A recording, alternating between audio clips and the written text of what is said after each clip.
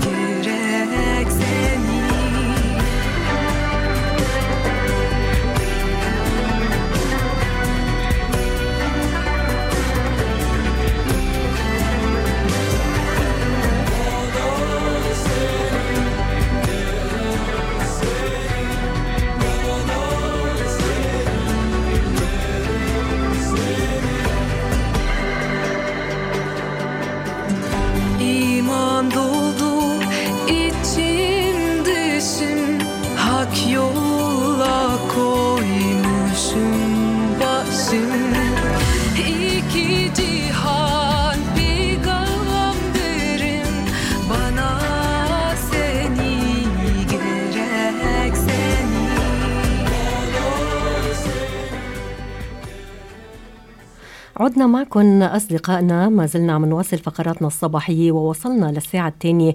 ولكن قبل ما نبدأ بالمسابقة كان طلب منا نضوي على موضوع مهم جدا، وبناء على رغبتكم رح نطرح اليوم موضوع أصبح منتشر بالفترة الأخيرة. يعني من الشائع جدا نسمع صرنا عن حالات إصابات بكورونا بمحيطنا، من حولنا، من داخل أسرتنا، وصار الأمر شبه طبيعي بالنسبة لنا، لسيما أنه صار عنا وعي تجاه الاحتياطات. فالبعض للأسف الشديد يعني أنه لا يزال هناك من يعتبرها وصمة، من يعتبر الإصابة بفيروس كورونا وصمة، فبيخافوا يمكن من العواقب يلي بالتالي بتخليهم ينكروا إصابتهم بكورونا. كورونا يعني كلنا صرنا بنعرف أنه مجرد ما تقول كورونا إيجابي بتلاقي الأهل الأصدقاء كلياتهم بيبتعدوا. فصاروا كتير من الناس يعني ما بقى لهم قلب يقولوا إنه نحن مصابين بكورونا، صاروا عم ينكروا الإصابة، مش بس عم ينكروا، مش عم بيروحوا يعملوا تحليل خوفا من إنه يطلعوا إيجابي ويعدوا بالبيت ينعزلوا لمدة أسبوعين. هلأ كتير من الأسباب اللي بتخلي الأشخاص يمكن ينكروا ما يعترفوا بإصابتهم بكورونا، ولكن المطلوب هن يعني يعرفوا إنه هن عم بشكلوا خطر كتير كبير على الآخرين، لسيما وقت اللي بيكونوا عم يطلعوا من البيت عم بيمارسوا حياتهم بشكل طبيعي. فما بعرف يعني شو هي الأسباب اللي بتخلي بعض الناس عن جد إنها ما تنعزل، تروح وتجي وتمارس حياتها بشكل طبيعي. في كتير أسباب علا بتعود، يعني مثل ما ذكرت أول وحدة هي الوصمة. حتى يعني بحسب الخبراء قالوا إنه كتير ناس بيخافوا من هيدي الوصمة. يمكن في ناس بيخافوا من الاستنزاف المالي، إنه نحن هلأ إذا قعدنا رح نستنزف ماليا. ويمكن كمان في ناس بيخافوا من نفور الناس منهم والابتعاد عنهم، لسيما أصدقائهم، ولسيما إذا كانوا هن يعني من النوع اللي بيحبوا الحياة الاجتماعية ما بيقدروا أبدا للعزل. فإذا كتير أمور بتخلي بعض الأشخاص المصابين بكورونا ينكروا يعني إصابتهم. فما بعرف يعني ليش وقت اللي هيك نحن بنحس بالأعراض ما دغري بدنا ننعزل ودغري بنروح بنعمل التحليل، بل بنضلنا عم نمارس حياتنا بشكل طبيعي. ويعني الناس كتير عم بيقولوا إنه بدنا الإغلاق يرتفع، بدنا نرجع لحياتنا الطبيعية، بدنا القيود تزيل. طيب كيف القيود بدها تزيل إذا كان نحن مش عم نلتزم بالقيود؟ يعني نحن قد ما بدنا يكون إزالة القيود سريعة، ينبغي علينا أنه نحن نلتزم فيها، نحافظ عليها. فيلي عنده أي أعراض، يلي بيحس برشح، بيحس بسخونة، بيحس بوجع زلعيم، يمكن في ناس دغري بيقولوا برد. طب حتى البرد بيعدي. يعني ينبغي علينا أنه نكون حذرين، ينبغي علينا يكون عنا وعي تجاه هذا الموضوع. Well, we may have recently regained our freedom in a sense and returned to normal life or some sense of normality. But what we really need to still admit and concede to is that we are still living among COVID. We are living alongside COVID. COVID has not gone away. COVID is still within our communities, and from the daily caseload numbers that we hear about in the press briefings every day, we know that at the moment, New South Wales is still hovering around that 400, 500 caseload every single day. So we have not stumped out COVID by any means, and although we have returned to some sense of normality and we have regained some of our freedoms, we do need to discuss a very important aspect of COVID and living with COVID, and that is the stigma surrounding COVID and why it is that many people are hesitant to reveal or to tell people about their COVID positive test result or diagnosis. I've spoken to a number of people. I've known a lot of people who did contract COVID recently and in the latest outbreak. And some of them have spoken about it very openly. They've not shied away from speaking about the fact that they had COVID. Others were more secretive. They really didn't want anybody to know that they had COVID. They weren't telling anybody. And today we're trying to investigate some of the reasons why it is that people want to hide a COVID diagnosis. Now, I know for a lot of people, it's a private matter. Any illness that befalls us is usually a private matter that we don't like to share with other people because we think that's our business, nobody else's. But in terms of COVID, because it's such a widespread disease and it's an infectious disease, it's limited our ability to keep it secret from anyone, because once you receive a COVID diagnosis, you are going to have to reveal it. At the very least, the authorities are going to know about it. The Department of Health is going to have to know about it so they can tell us what to do and so we can receive the appropriate care that we need. But a lot of people have still, even from their closest family members, they've hidden the fact that they were infected with COVID. So again, today we are trying to talk about the reasons why, and we're asking you a pinpointed question today.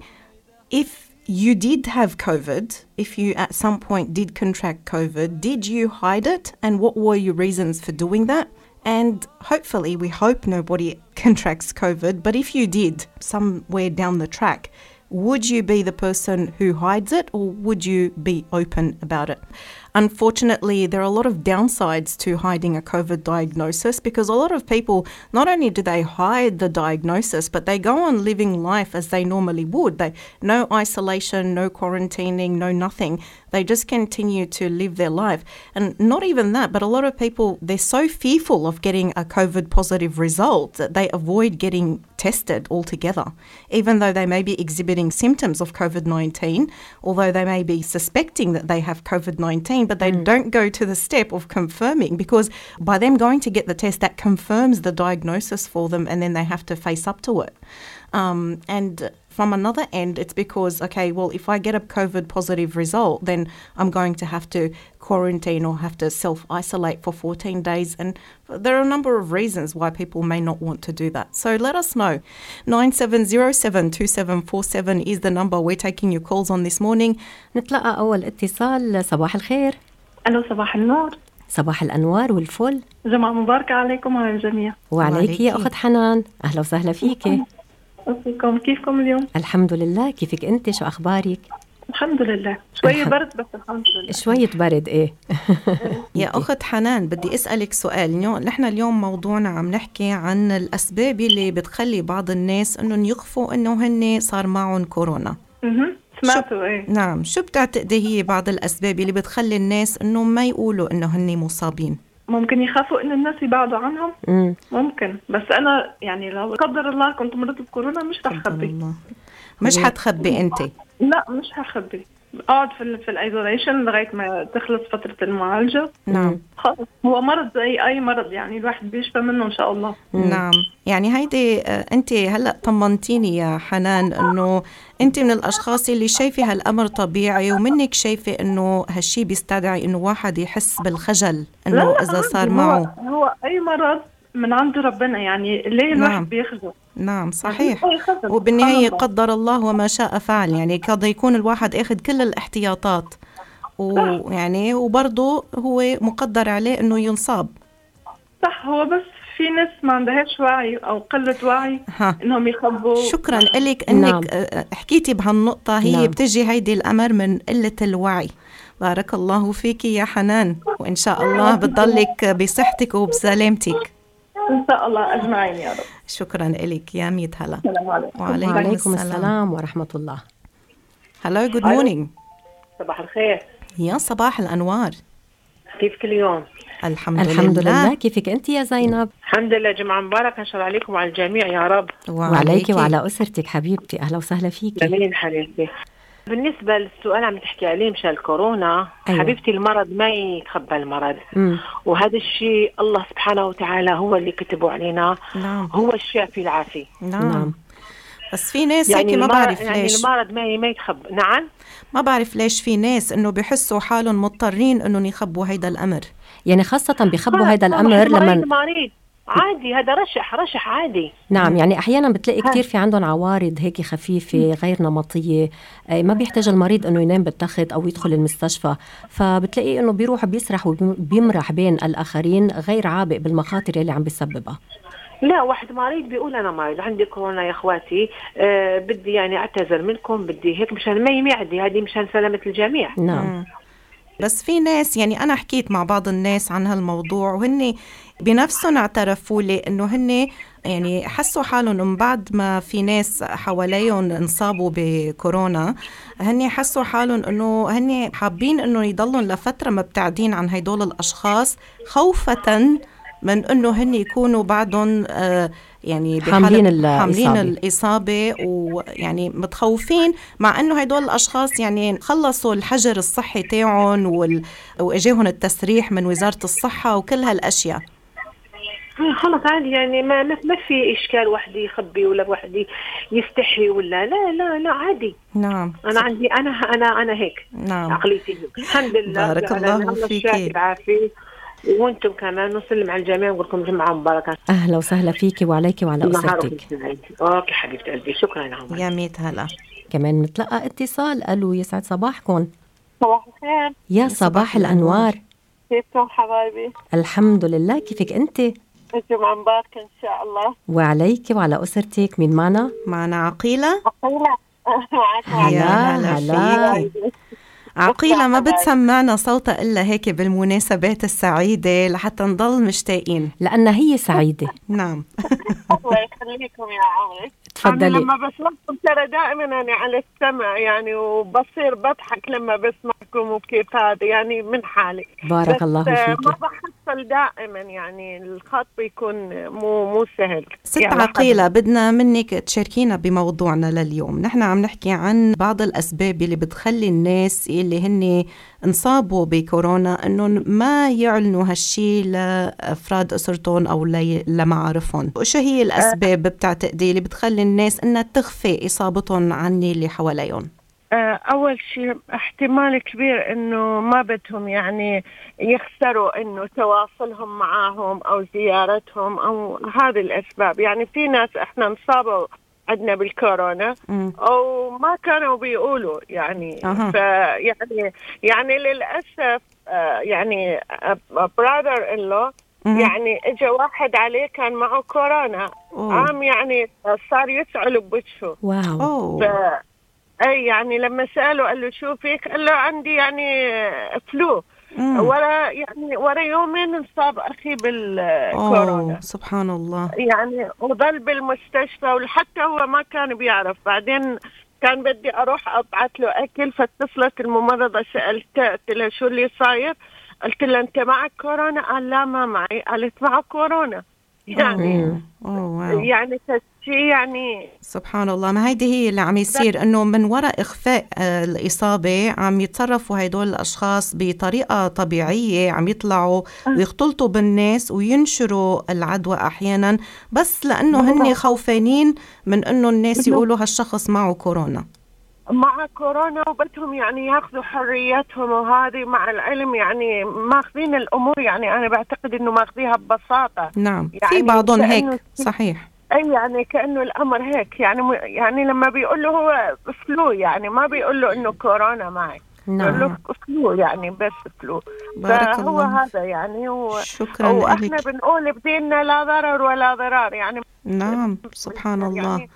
شكرا لك يا ست عقيلة. مشكورة على اتصالك يا أخت عقيلة. بنتحول للاتصال يلي بعده كمان. صباح الخير، أهلا وسهلا.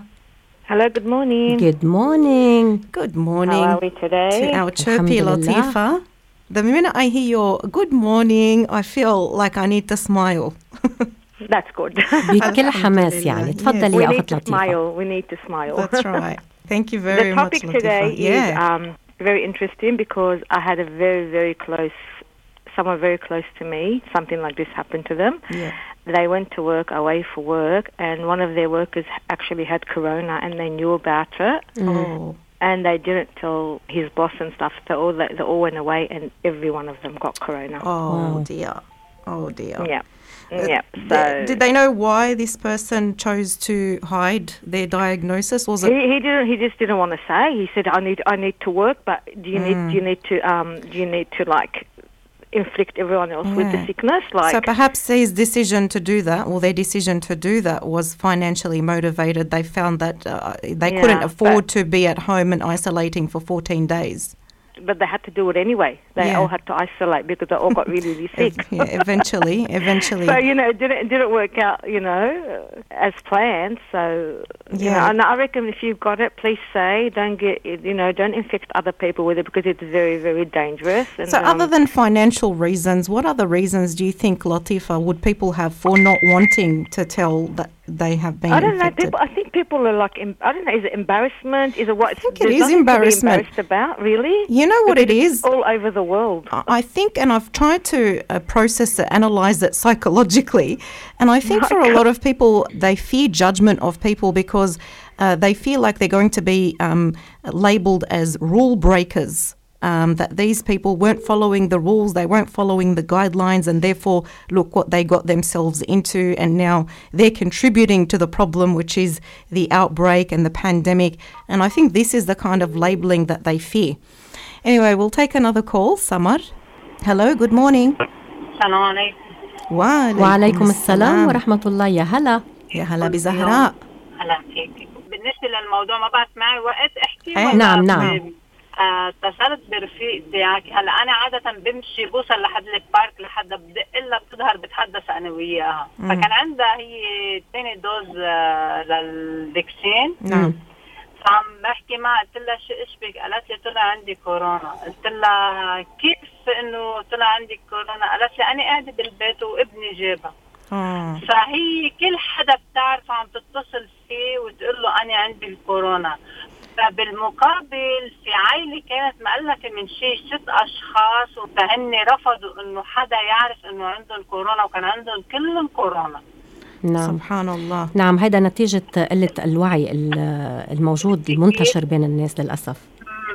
كمان انه شيء مهم انه لو مثلا شخص هو ما تجول، ما طلع لبرا عنده كورونا وما طلع جوا، لو هو حجر حاله، بس كمان يعني من باب الإنسانية انه يخبر الاشخاص اللي هو كان على صلة معهم لحتى هن ياخدوا احتياطاتهم.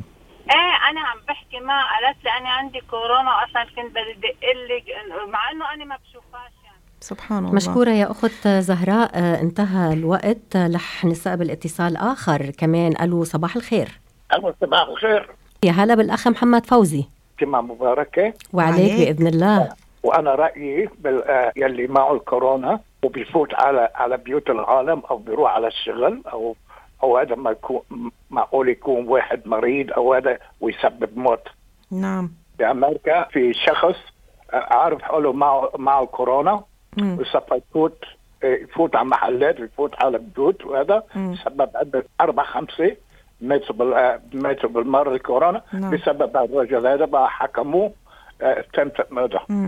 أنا كنت يعني عم بقرأ يعني مقال من كم يوم، قصة يعني فاجأتني إنه كان في 2 بدهم يتزوجوا، فالعريس قبل العرس بكم يوم أصيب بكورونا، فما قال لحدا، أخفى هيدا الشيء وكملوا بالعرس عادي. ويوم العرس فهو كان يعني عنده عوارض، فعم يسعوا هيك، فالمصور يلي جاي يصورهم بحفلة العرس يعني خاف. فالعروس بتقول له هو صحيح معه كورونا بس هو منه هو مريض كتير، انه بس كملوا بحفلة العرس وقديش اجا ناس. هلا منا نحن عم نحكي عن هيدول الاشخاص، هيدي من نوع الاستهتار، بس في ناس بيخفوا هيدا الشيء خوفا من شيء، بيخافوا من الناس انه يخافوا منهم او يبتعدوا عنهم او يخسروا ماديا لحتى العمل ما راح ياخذوها معهم. بس افترضنا اذا واحد ختيار مريض، نعم، على مثل حكيتي انا قبل ما اخذ شو اسمه الفاكسين، انا مريض مع الرئه مع القلب ومع الاشياء الثانيه. نعم. اذا بيجيني واحد معه كورونا وعارف هو معه كورونا وبيجي بيزورني، افترضنا انا صابني بالكورونا، وبعد جمعتين اخذوني على المستشفى، والمستشفى شو اسمه متت انا.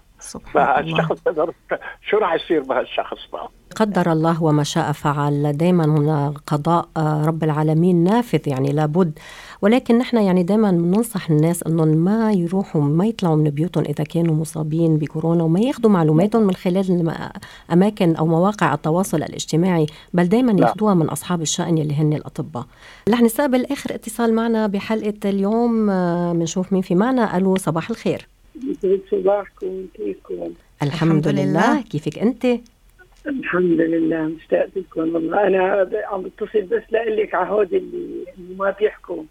نعم. على فكرة في ناس مو بس بكورونا، في ناس إذا مرض عادي ما بتحب تحكي. ايه صحيح. نعم.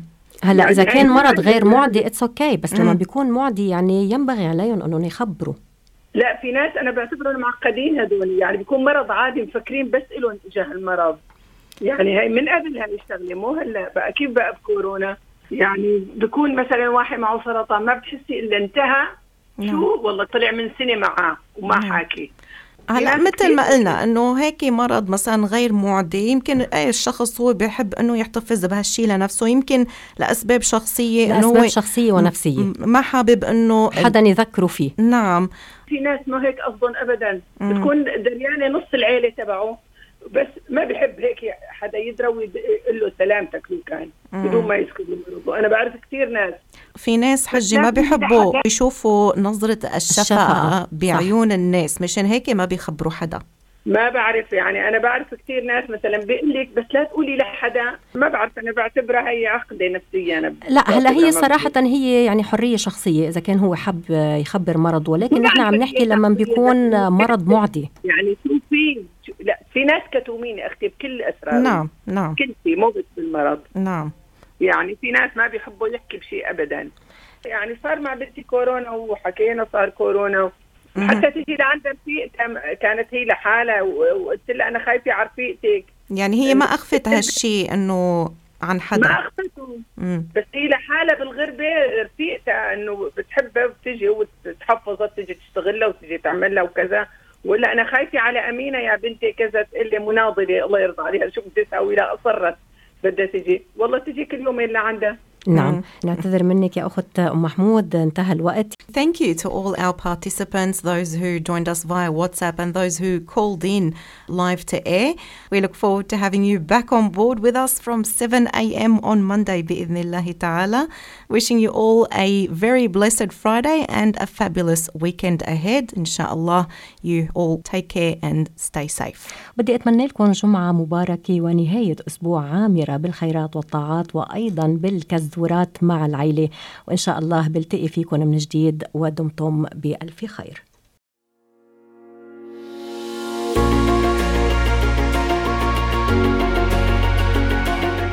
To MFM on the go. To MFM on the go.